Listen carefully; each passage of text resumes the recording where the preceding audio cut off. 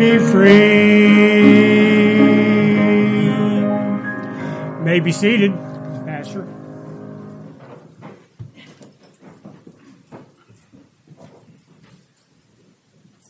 All right, John chapter 3. We are kind of in the interim of going from ending up in the book of Acts and ending that series there in Acts, and getting ready to go into another series. And I'm kind of in the middle there, and the next series that I'm looking to go into is the series of Matthew chapter 5 and the Beatitudes. And I'm looking forward to that. But before we get there, I wanted to stop here in John chapter 3 this morning and just spend a little bit of time right here at this interesting meeting that Jesus has by night with this Pharisee. You know, we're living in a time today where the world is captivated, or I should say captured by fear. Captured by fear. I mean, if we say the word COVID-19, everybody knows what that means. We know what that elicits. We know where we have been living over the last year. The world shut down. I'm telling you what, what came to light to me? What one little thing could shut down the entire world. You know what else comes to you when you realize this? How little control that you have over anything. No, we live in a wonderful country. Every country has problems. Every family has problems. Our nation has problems. I wouldn't want to live on another nation on the planet. That's for sure. But you know what? Living in America, life's pretty easy, folks. And it takes something like this to realize, we can come and go as we please. We have money in the bank. They say if you can sell all that you have, or whatever you need to have to gather up $10,000, you have more money than something like 80% of the world at one time. That's fascinating. That's flabbergasting, really.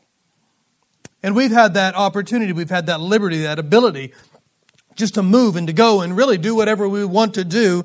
And it took a little thing like COVID-19 to make us realize that we don't have control over very much after all, do we? Yeah. We saw quarantines. We saw masks. We saw a word that will forever go, phrase that will ever go down in infamy, social distancing. I hate that phrase. You see it everywhere. Step on that sticker and follow those arrows. And of course, my insides are like, no, I'm going to step over here and go the opposite way of that arrow. But anyway, that's a whole other subject, all right? No. But we're living in this time, are we not? And we are living in a time, listen to me, of controlling fear. Now, you and I who are in Christ Jesus, you and I who have humbled our hearts before God and repented before God and put our faith and trust in the Lord Jesus Christ, we don't really understand that. It took me a long time to understand how gripped the world is by fear, because we're not. Amen. To be absent from the body is present with the Lord. I mean, go ahead. I mean, what's going to happen? It's just going to get better and better and better. We're fine. But the world is gripped by fear, is it not? More than ever. Why? Think about this. If nothing exists, if there is no God, if there's nothing after this life, why are people so afraid of dying?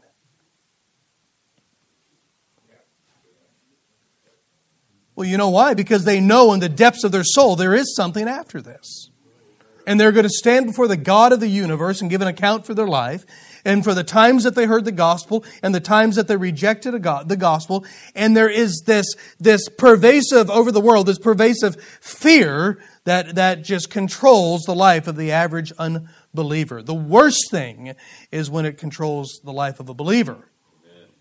I can understand it being an unbeliever being controlled by fear. Not a believer, though. But this is the thing. The world is gripped by fear because they know what? The possibility is they may die. But here's the real possibility. No, you're going to die. Someday. Yeah. There's a saying out there. You've heard it. Some of you have heard this in the church realm. I like this. I don't even know who it's attributed to. If somebody knows later, you can tell me. But they said this, those who are born once die twice. And those who have been born twice die once. How is a person born twice? Well, in our text this morning, Jesus is actually going to bring it up, and He is going to answer it. So the question I have today, have you been born twice? Have you been born twice? If you turn your attention to our text in John chapter 3 and verse 1, the Bible says there was a man of the Pharisees named Nicodemus, a ruler of the Jews. And we're given two insights into this man, Nicodemus. Number one, here it is, he's a Pharisee. Number two, he is a ruler of the Jews. And what that meant was he was on the council of the Sanhedrin. The council of the Sanhedrin. Before I get there, let me tell you real briefly what the Pharisee was. There was about 6,000 Pharisees at this time. They were rabbis. They were teachers of the Jewish law, and they dedicated themselves to keep. Now I'm going to give you some big words, all right, but I'm going to define them. They gave themselves over to keep the codified law. What is a codified law? What does that mean? Well, the scribes, they wrote down the Bible, they wrote down Scripture, they copied Scripture, they wrote scribes. The scribes took the Pentateuch, the first 5 books of the Old Testament, Genesis, Exodus, Leviticus, Numbers, Deuteronomy, written by Moses, also called the Book of Moses, the books of Moses. They took the Pentateuch and they interpreted what the law of the Old Testament meant. They interpreted it. Boy, this is on dangerous ground when we start interpreting a lot of stuff. And let me give you an example of what happened. So the scribes would take a command, just say this command right here. Remember the Sabbath day and keep it holy, to keep it holy. Well, they would take that one command and they have written, this is literal now, they have written 24 chapters on what it meant and how it was to be obeyed. That's exhausting, right? And so they did this with all 5 books of the Pentateuch. And that book, that codified law, that book they put together of 24 chapters just on of the Sabbath, just on the Sabbath day. So there's 9 others they get to write on. That book was compiled into one book called the Mishnah. The Mishnah. This is the book that Nicodemus lived by. This is the book that the Pharisees lived by. And this book outlined how he performed his religion, how he lived it out on a day-to-day basis. So this was the life of a Pharisee. And the Apostle Paul, he was a Pharisee as well. But here's Nicodemus, the Pharisee. Not only was he a Pharisee, the Bible says here, he was a ruler of the Jews, which means he was on the council of the Sanhedrin. Now, this is an ancient assembly of 23 or 71 rabbis who were appointed to sit on a tribunal in every city in Israel. They were the ones who judged how people were living out the Mishnah. They were the supreme, the top religious body in Israel. They were the final authority on Jewish law. They were the Supreme Court of the Mishnah, of the Jewish law. And anyone who went against their rule, they went against the council of the Sanhedrin, they were subjected to the penalty of death. So it's pretty serious here. And this is who Nicodemus is. So now watch this now. Nicodemus not only knows the law, but he is responsible to keep and to protect the law. This guy, Nicodemus, this guy comes to Jesus by night. Why can't he come during the day? Well, he's a Pharisee. They hate Jesus. They don't know what's going on with this guy. But something is going on in Nicodemus, and he has to ask a question. So he comes to Jesus by night. And notice in verse 2 how he addresses Jesus. Look at verse 2. The same came to Jesus by night, Nicodemus, and said unto him, Rabbi, we know that thou art a teacher come from God. For no man can do these miracles that thou doest, except God be with him. Notice this. Do you see what he first calls him? Rabbi. What is Nicodemus? He's a rabbi. He addresses Jesus as a rabbi as well. Why? Because Jesus was a teacher of the Word of God. Obviously, he had throngs, which the Pharisees didn't like, throngs and thousands of people following him to listen to him teaching. And Nicodemus acknowledges this. He calls him a rabbi. He gives him that same title that he has. And a rabbi was responsible for teaching the law. The Pharisees addressed the, what's the word I'm looking for? The aspects of the law, but the rabbis addressed the spiritual application and the teaching of the law. All right? Spiritual. Rabbis would speak in the temple. Rabbis were spiritual leaders. They were counselors. They were role models. So this great Pharisee, this rabbi, on the highest council in Israel, is coming to another rabbi, whom he himself calls rabbi, to ask some questions. Look what he says here. Rabbi, we know that thou art a teacher come from God. You notice that little word there, we? Interesting, isn't it? Nicodemus wasn't coming alone. He wasn't coming alone. Listen, there were some other Pharisees, there were some other Sadducees that had been contemplating what Jesus was doing, and obviously Nicodemus was the guy who decided to be the one appointed to go to Jesus to ask him the questions.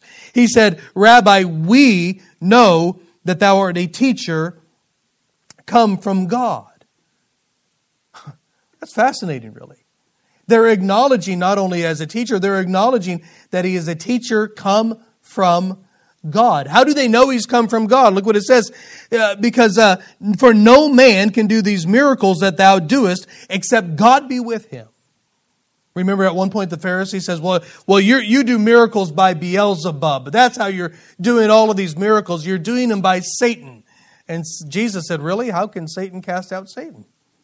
For he'd be divided against himself. And any house divided against himself falls. That's impossible. Well, here Nicodemus realizes, no, you're sent from God. Nobody can do miracles like this except they be sent from God. Now listen please. The Jews still struggle over this today. This is still a sticking point for them. They do not deny the miracles of Jesus Christ because Elijah did miracles and Elisha did miracles. They don't deny the miracles. They just stop there and they don't go as far as they should go, that he is their Messiah. So they didn't have any problem here. They realized that he was sent from God. They realized that only one sent from God can do miracles. And this high up religious leader in Israel is confessing that this man named Jesus, this rabbi, has to be from God. Yeah. That's a pretty good start, folks. Can I remind you, the Bible says in Hebrews 11:6, it says, but without faith it's impossible to please him. For him that cometh to God must believe that he is, and is a rewarder of them that diligently seek him. Amen. You got to start there. Hey, Nicodemus is starting at a great spot. He's acknowledging that Jesus, at least at this point, is come from God. So Jesus is going to respond here in verse 3 of chapter 3. Look what he says. Jesus answered and said unto him, verily, verily, I say unto thee, except a man be born again, he cannot see the kingdom of God. What a strange response. Nicodemus is just saying, we know you're a rabbi, we know you're sent from God, you do miracles. That was it. That was the statement. He actually makes a statement, not even really a question. And Jesus answered not a question, he answered a statement. What was he answering? He was answering his heart. He knew what he was asking. He knew what he was looking at. Kind of strange, right? Nicodemus had a little something on his heart that he was trying to figure out. Do you know the same thing is going on in hearts here this morning? You know, there's people that may, come under the preaching of the Word of God, and they come under the gospel, and they're just trying to figure out what's going on inside them this morning. There's something that's going on. They can't put a finger on it. They don't know what it is. There's something that's uneasy. There's something that's unsettling. There's something that's drawing you to the Word of God and to the person of Jesus Christ, but you just can't quite put your finger on it, what's going on in your life. Yeah. You're looking for answers. Sometimes you get answers and they're a little difficult to swallow, aren't they? This is what Nicodemus is doing. He was looking for answers. Look at verse 3 again. Verily, verily, I say unto thee, except a man be born again, he cannot see the kingdom of God.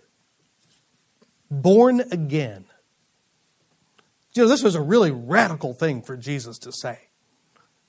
Why? Why would this be so radical? Think about who he's talking to. He's talking to Nicodemus. He's talking to a Pharisee. He's talking to that who is of the lineage of Abraham, as Jesus is, but on his mother's side.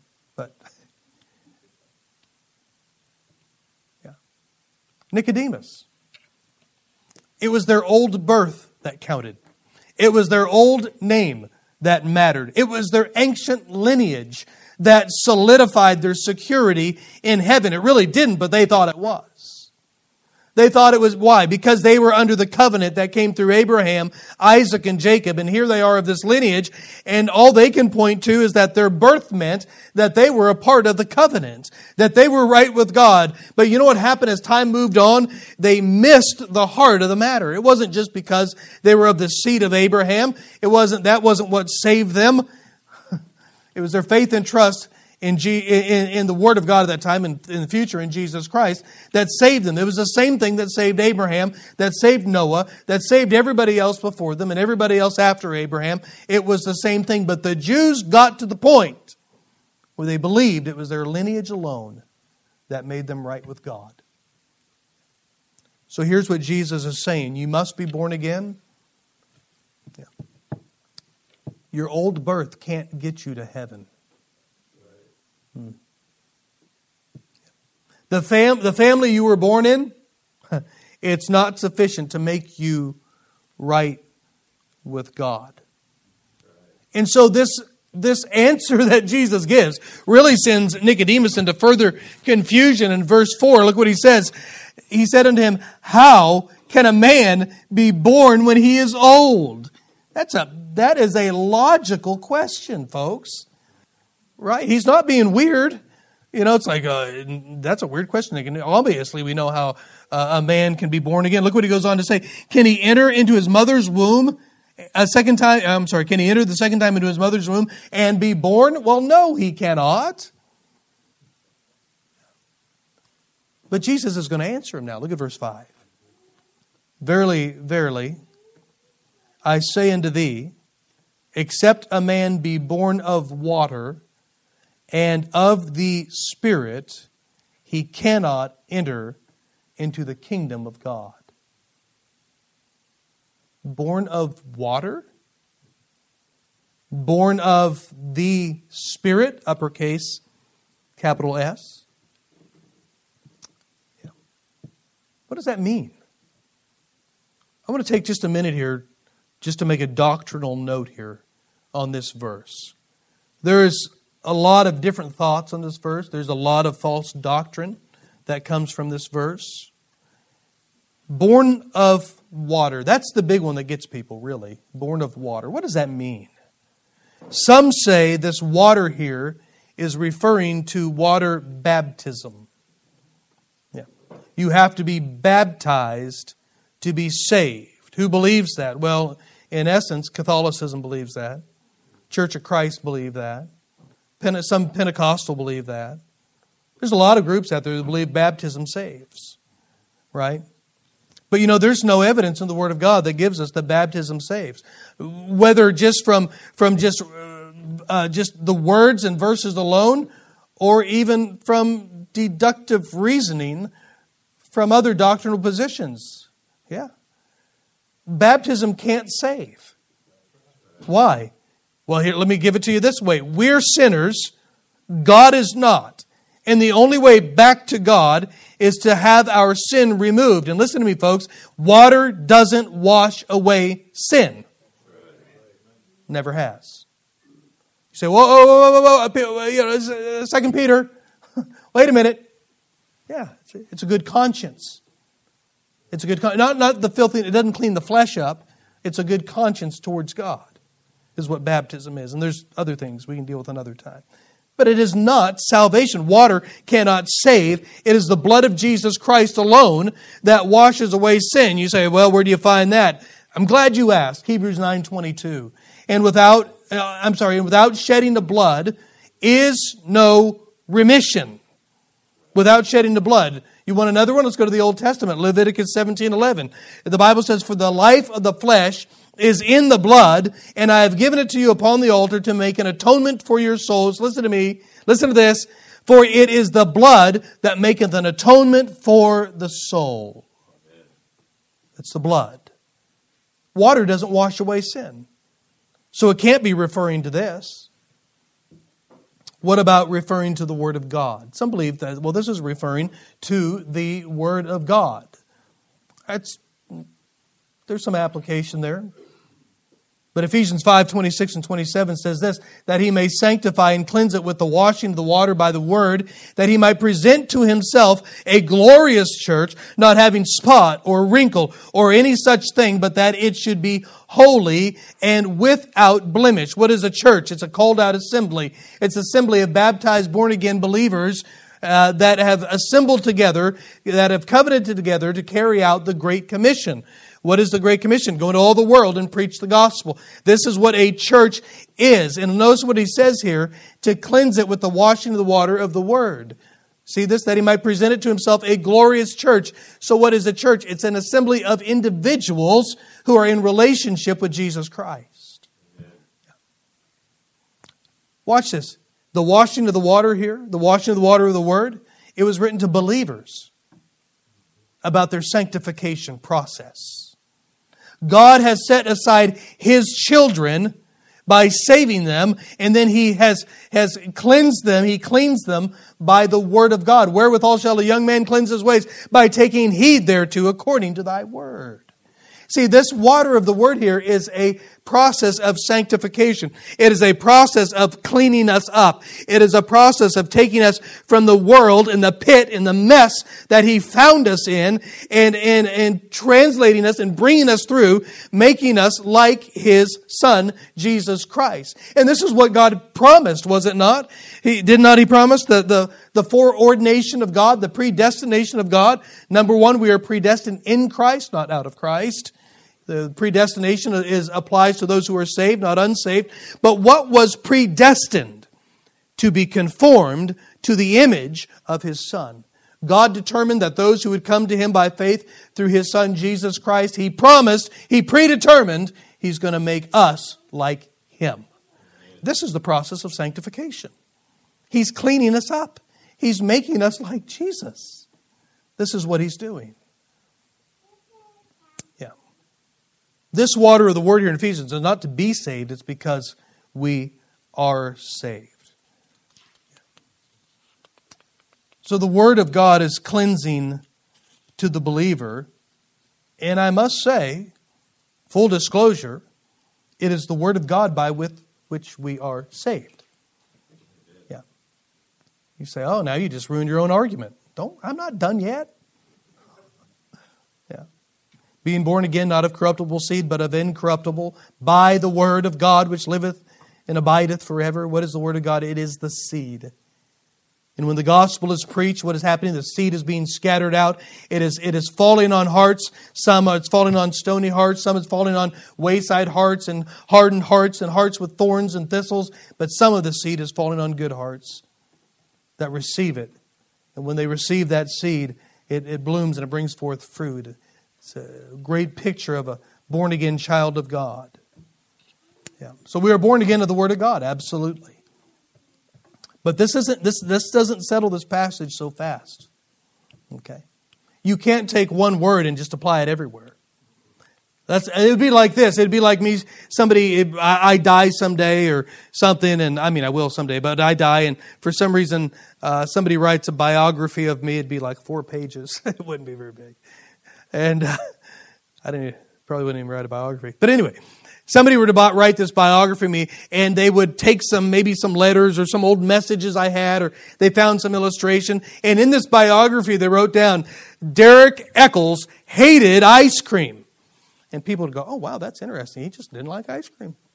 Isn't that interesting? But the rest of the context, if they had read the rest of it, might have said something like, hated ice cream for breakfast. Or hated ice cream with ketchup on it. Yeah. Right? Or hated ice cream after he brushed his teeth. That'd be bad, right? You see what I mean? The statement would be true, but it's completely out of context. What am I saying? Context is king. So what is the context here in chapter 3? Look at this. Look at verse 6. Look at verse 6. He's going to define verse 5. Verse 6 is going to explain what the water is and what the Spirit is. We know what the Spirit is, but what is the water? Verse 6, that which is born of the flesh is flesh, and that which is born of the Spirit is spirit. He just defined it in verse 6. What is it? You have to be born physically, before you can be born spiritually. Why? Because only physical beings need to be born spiritually, right? Yeah. It's referring to a natural physical birth. What happens when it's time for that baby to come? Swing wide the gates. The water breaks. Yeah. And here it comes. They've lived 9 months in that water sack. Or however, 10, I don't know the exact. I know I get corrected on that all the time. The exact number of days. I don't count those things. I'm just going to say 9 months. Yeah. And if that child is coming out naturally, that sack is going to break so the baby, can leave the habitat he was living in to break into a new habitat he has never lived in. The water breaks. Here's what Jesus is differentiating between 2 births, physical and spiritual. Now watch this, don't miss this. Remember who Jesus is talking to. He's talking to a Pharisee who believed his natural birth was enough. And you know what Jesus is saying right here? You can't stop at your natural birth. That's not the end of it all. There's more. Yes, you have to be born physically, but if you stop there, you will die spiritually.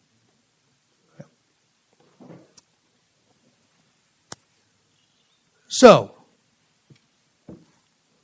Jesus establishes this, and He's going to move on to another topic, so it seems like. And He's going to move on to the subject of the kingdom of God. The kingdom of God. Remember what He said here in verse 3. Jesus answered and said unto him, verily, verily, I say unto you, except a man be born again, he cannot see the kingdom of God. He cannot see the kingdom of God. If you're here this morning and you've been born into the physical kingdom, you have been. You're living in a physical realm. A realm, I guess you could call it an existential realm. All right? We're not existentialists, but anyway. You've been born into that realm. But the kingdom of God is spiritual, not physical. You say, well, how do you know that? Luke 17, 20 through 21. Let me read it to you. I have it written down here. And when He was demanded of the Pharisees when the kingdom of God should come, He answered them and said, the kingdom of God cometh not with observation. Can't see it. Neither shall they say, lo here, or lo there. For behold, here it is, the kingdom of God is within you. It's within you. Do you understand that? It's in you. This is the difference between the kingdom of God and the church of the Lord Jesus Christ. The kingdom is invisible, the church is visible. The kingdom is universal, the church is local and visible. So Jesus says the kingdom is within you. Well, what happened What happened here is that Adam and Eve were created perfect without sin. And when their spirit, when they were made, their spirit was alive unto God and they had perfect communion with God. But when sin came, their spirit died. Just like God said, they died that day. They died physically that day. They began to die physically that day. The death process began, and they died spiritually that day. And because of the choice of Adam and Eve, no one is born into the kingdom of God at their physical birth. Right. Our relationship with God, it was severed. It was severed. And so, everyone born this morning of the seed of Adam, which we are, has been born into this world with a spirit that is dead and separate from God. Your soul is not dead.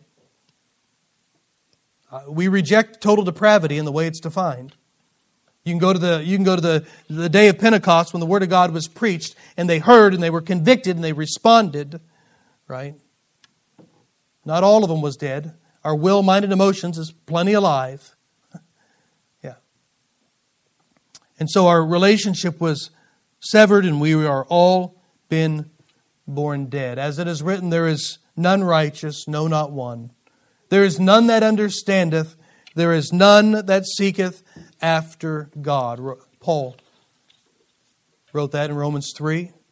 Listen to Ephesians 2:1. And you hath He quickened who were dead in trespasses and sins. That word quickened there means made alive. Listen to Ephesians 2 and verse 5. Even when we were dead in sins, hath quickened us together with Christ. By grace ye are saved. So here's the question we have to ask. If the kingdom of God is spiritual, and we are born into the physical, how does the physical get into the spiritual? How does something dead be made alive? Verse 7. Marvel not that I said unto thee, you must be born again. Don't let that mess you up. Verse 8. The wind bloweth where it listeth, and thou hearest the sound thereof, but canst not tell whence it cometh, and whither it goeth. So is everyone that is born of the Spirit. And verse 7, Jesus says here, you must be born again. The only one who can enter into the kingdom of God are those whose dead spirits have been made alive. Notice this word, born again. Again, not the first time, again. Why? Because Adam and Eve's spirits were once alive, but they willfully sinned and our spirit's dead. Why do we have to, you ever think about this? Why did I have to be born like this? Well, Adam was a representative head. Yeah. If he had made it all the way and not sinned, we'd have been all right. Yeah. But he chose. Was it because of Eve's sin? No. Uh-oh. If Adam had said no, Eve would have died and God would give him a new wife, I believe. But he chose to. And because he has a dead spirit, we are all born with the dead spirit. Romans 5:12, whereas for by one man sin entered into the world, and death by sin, so that death has passed upon all men, for all have sinned. Anybody sin in here? Anybody? You can raise your hand. Come on, we're all in good company, right? Yeah. How about last week? How about this morning? How about 4 minutes ago? When you said, what time is it? Oh. No, listen to me. Somehow life must be placed into a dead carcass. How does he do that? Well, it's not something that you can see. Verse 8. The wind bloweth where it listeth, and thou hearest the sound thereof, but canst not tell whence it cometh and whither it goeth. So is everyone that is born of the Spirit. You know, do you ever really see wind? Yeah. No, but you see the evidence of it, don't you? I want to make sure I get this right. I've had one of these weird thoughts before. Make sure I say it right. Can you see pain? Somebody smarter than me would probably tell, yeah, there's, You can't necessarily see pain, though, can you? You can see the evidence of it. You can feel it. But is pain visible? Maybe if you get in and watch the body and the electrical complex of your body going firing off, okay, maybe. But you can't see wind. We don't see it. All we see is the evidence of the wind and what it does. And just as there is a day and a time for our physical birth, there has to be a time and a day of our spiritual birth. Yeah. It's unseen. It's spiritual. That's why we know... I'll move on. It's another subject. Here's the question you're asking. Maybe somebody in here is asking it this morning. Okay, I get it. I'm a dead carcass. If I'm going to be made alive, my spirit has got to be made alive. Somehow life has to get into this dead carcass. And you're asking, how does this happen? How? Look at verse 14. Drop down, would you please? And as Moses lifted up the serpent in the wilderness, even so must the Son of Man be lifted up, that whosoever believeth in him should not perish, but have eternal life. See, Jesus was talking about being lifted up already. He knew he was going to the cross. He knew he was going to be taken up. He knew he was going to be crucified. He understood that. He knew that all of the Father's wrath was going to fall upon him. He was physically going to die. Jesus was. He's physically going to die. But on the third day, he was physically going to walk out of the grave alive forevermore. Amen? And he's alive today. Did you talk to him today? Have you talked to him this morning already? He's alive, isn't he? He absolutely is. See, watch this. And the Father was going to accept the Son's blood for the remission of sin. No more blood of goats, no more blood of bulls, no more slaughtering of sheep, right? Jesus is the sacrifice of God. The Father brought His own lamb to the sacrifice, the perfect, spotless Lamb of God. And we can say this morning that He paid it all. He paid it all. Amen? Jesus was the sacrifice. And just like those Old Testament saints that believed what God said and obeyed God by bringing the sheep to be sacrificed, salvation is no different today, folks. There are not three ways of salvation. There are not three different dispensational ways of salvation. It has always been the same thing, which is a faith and obedience to the Word of God. So what do we do today? Well, we believe what He says. What will happen when we believe what He says? We will bring our sacrifice. What is our sacrifice? It's not a what, it's a who. Who is our sacrifice? It's the Lord Jesus Christ. Okay, so if I'm going to believe God, and I'm going to take and believe that Jesus is a sacrifice, how do I bring Jesus as my sacrifice to God? How do I do that?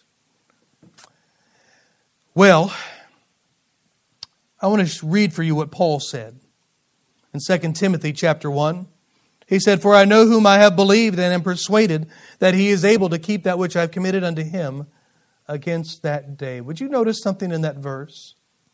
He said, "I know whom I have believed." He didn't use the word in whom. He didn't say, "I know in whom I have believed." He said, "I know whom I have believed." You know what Paul was saying? I believed Jesus. Amen. What does that mean? I believed what He said. You ever have somebody, you might see a court case, maybe pretend you're a judge and the attorney comes before for his client, he pleads his case and you say, "Yeah, I believe him." Right? What's the judge going to do? Not guilty. Okay, or guilty, whichever one he believes. All right. He believes him. You and I believe people at times, don't we? Somebody tells us a story, we say, "Yeah, I believe you." Somebody says, "This is crazy. You'll never believe this. But I was in the woods and blah, blah, blah, and this thing came down and a monkey was up in the tree and blah." And you go, "Yeah, I believe you. I believe you. Yeah, I believe you." Yeah. Right. Paul said, "I believe Jesus." Amen. I believe Him. What did he believe that Jesus said? Well, he believed, number one, what God said about His Son, that Jesus is the second person of the Godhead. He is the very God. He is the very Son of God. He said, I believe this. I believe this, right? I believe what God said about Him. Remember when Jesus was being baptized and the Father looked down and He said, behold, he was looking down on Him. I'm going to forget this, what He said. This is my beloved Son in who I am well pleased. There it is. This is my beloved Son in who I am well pleased. Hear ye Him. Amen. Yeah. You know, Paul says, I believe that. I believe what God said about Jesus. I believe what Jesus said about Himself. I believe Him. I believe Him. What did He say? I am the way, the truth, and the life. No man cometh unto the Father but by me. There is no other name under heaven given among men whereby we must be saved. Paul said, I believe that. I believe Him. I believe Him. We believe what God said about us, right? That there's none righteous, no, not one. That we are all as an unclean thing. Isaiah 64, that all of our righteousness is as filthy rags. We can stand up and say, yes, I believe you. I am just worthless. So we believe what God said. And then we bring our sacrifice. How do we do that? Well, when we believe what God has said about Jesus, when we believe what Jesus said about Himself, when what Jesus said about us, the only thing left to do is to what is called repent. What does that mean? Well, we change our mind. We had a set of information that we were living off of, our natural information, the information we got from the world and from just our natural circumstances. We had that information we were living off of. And then one day we get the gospel, which is a whole other set of information, which is truth. And we say, I believe that. What does that mean? You have just repented. You have changed your mind. You have changed your mind to what you used to believe, and now you've changed your mind to believe something else. And watch this, when you change your mind, change of direction follows. Yeah. No, we're not changing direction to be saved. We are changing direction because we believe the information that we've been given. If somebody said, hey, there's a bridge out up here, about 80 foot down, there's the water, it's a bad road, the bridge is out. And you say, I believe that. Yes, I believe. You wouldn't do that. Drive off the end of the bridge. Right? No, some people don't change in their life because they don't believe it. We change what we believe. Yeah. Romans 10:9 and 10. If thou shalt confess with thy mouth the Lord Jesus and believe in thine heart that God hath raised Him from the dead, thou shalt be saved. Listen to this. Paul goes on to say, for with the heart man believeth unto righteousness, and with the mouth confession is made unto salvation. Look what he tells the Pharisee in verse 15. Look at this. That whosoever believeth in Him should not perish, but have eternal life. There comes a time in your life, there has got to come a crossroad in your life when you get the gospel, when you get the information, and you come to the place of saying, I believe that. And when you come to the place of saying, I believe that, you're going to approach God. You're going to approach Him, as the Bible says, with repentance towards God and faith in the Lord Jesus Christ. You're going to approach Him, and you're going to confess to Him, I believe what you say about yourself. I believe what you say about me. I believe what you say about Jesus. And if I believe it all, do you know what that means? I'm in trouble. I'm in trouble.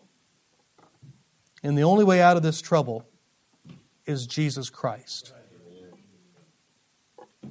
And you know what you do with your mouth? You confess that with your mouth and you say, you ask Him for it. Yeah. So simple. Salvation was not for Abraham's seed alone. Salvation is not for those born into Christian families. Nobody is born physically and simultaneously, spiritually, into the same two realms. It's not possible. Your Catholicism will not get you to heaven. Your Baptist parents will not get you to heaven. Your baptism will not get you to heaven. Your supposed gifts of the Holy Ghost will not get you to heaven. Your whatever will not get you to heaven. The only thing that makes a lost, wicked sinner right with God is the blood of Jesus Christ. And when that blood has been applied to your account, your record is expunged. Hallelujah. Past, present, and future, it's gone. Gone. Yeah. So what do? Well, you approach Him. You admit who you are. And you ask Him to save you. It's that simple. Yeah. Salvation, look at this, is for whosoever will. Whosoever will may come. You say, how do you know that, preacher? Well, look at verse 16. For God so loved the world that He gave His only begotten Son, that whosoever believeth in Him should not perish, but have everlasting life. Yeah. Please don't forget that Jesus was speaking to a Pharisee who thought that only those with Abraham as their father was right with God. Jesus said that God loved the world. Yeah. That He sent His Son. And that if you believe Jesus, you will at that moment have eternal life. Yeah. Your dead spirit gets made alive. And once your spirit is made alive, listen to me, there is nothing that can kill it again. Why? Because sin that killed it the first time has been eradicated by the blood of Jesus Christ. Amen. For you to lose your sin would mean that sin would have to be able to kill your spirit again. It can't. It's not possible. Why? Because it's gone. It's completely gone.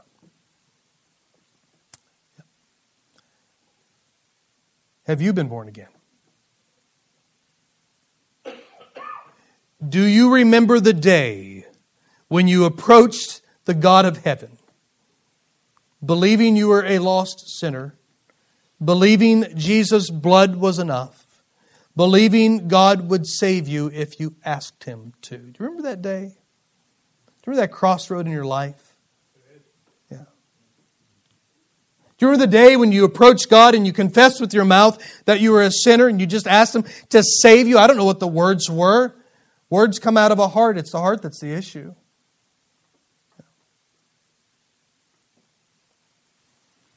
You know, today you can move from your... How do I say this?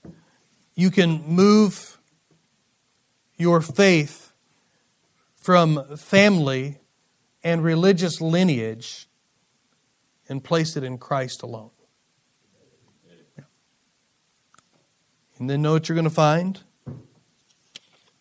The rest that's been eluding you. You know what you'll find? Fear vanishes. You know what you find?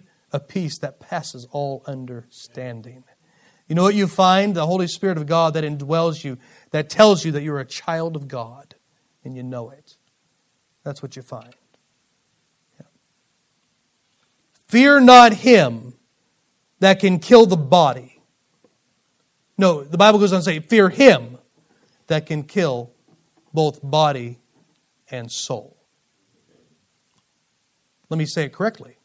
That can cast both body and soul into hell. There we go. My memory, not good sometimes. You living in fear today? You living in fear? No joy, no peace? Something's drawing you. You don't know what it is. I'm telling you, I'll tell you what it is today. It's the Lord Jesus Christ. And today, you can come to Him and you can have all of your sin forgiven.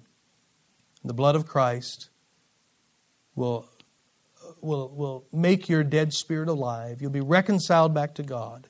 And there's a whole host of wonderful theological and doctrinal things that you get to learn about your position in Christ. It just gets better and better and better, doesn't it? Amen. Are you born again? Are you born again? You can be. You need to be. You must be today. Heavenly Father, Lord, we just want to thank you today for your word.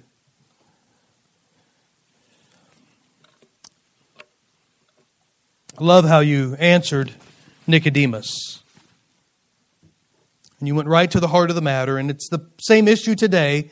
The same issue Nicodemus had is the issue we have today. It is the heart that is dead. It is a spirit that is dead and needs to be made alive again. And Lord, it could be that there are those here today that have never been born again of the Spirit of God and they need to be saved today. Father, would you draw them even now? Would you draw them, please? That they would come today and get saved.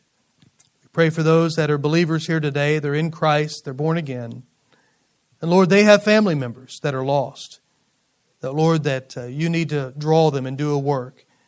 And Lord, we just pray that you would keep those heavy on our hearts, that we'd continue to seek them out as well. Father, would you do a work here this morning? Would you do the work? We ask it in Jesus' name. Amen. Would you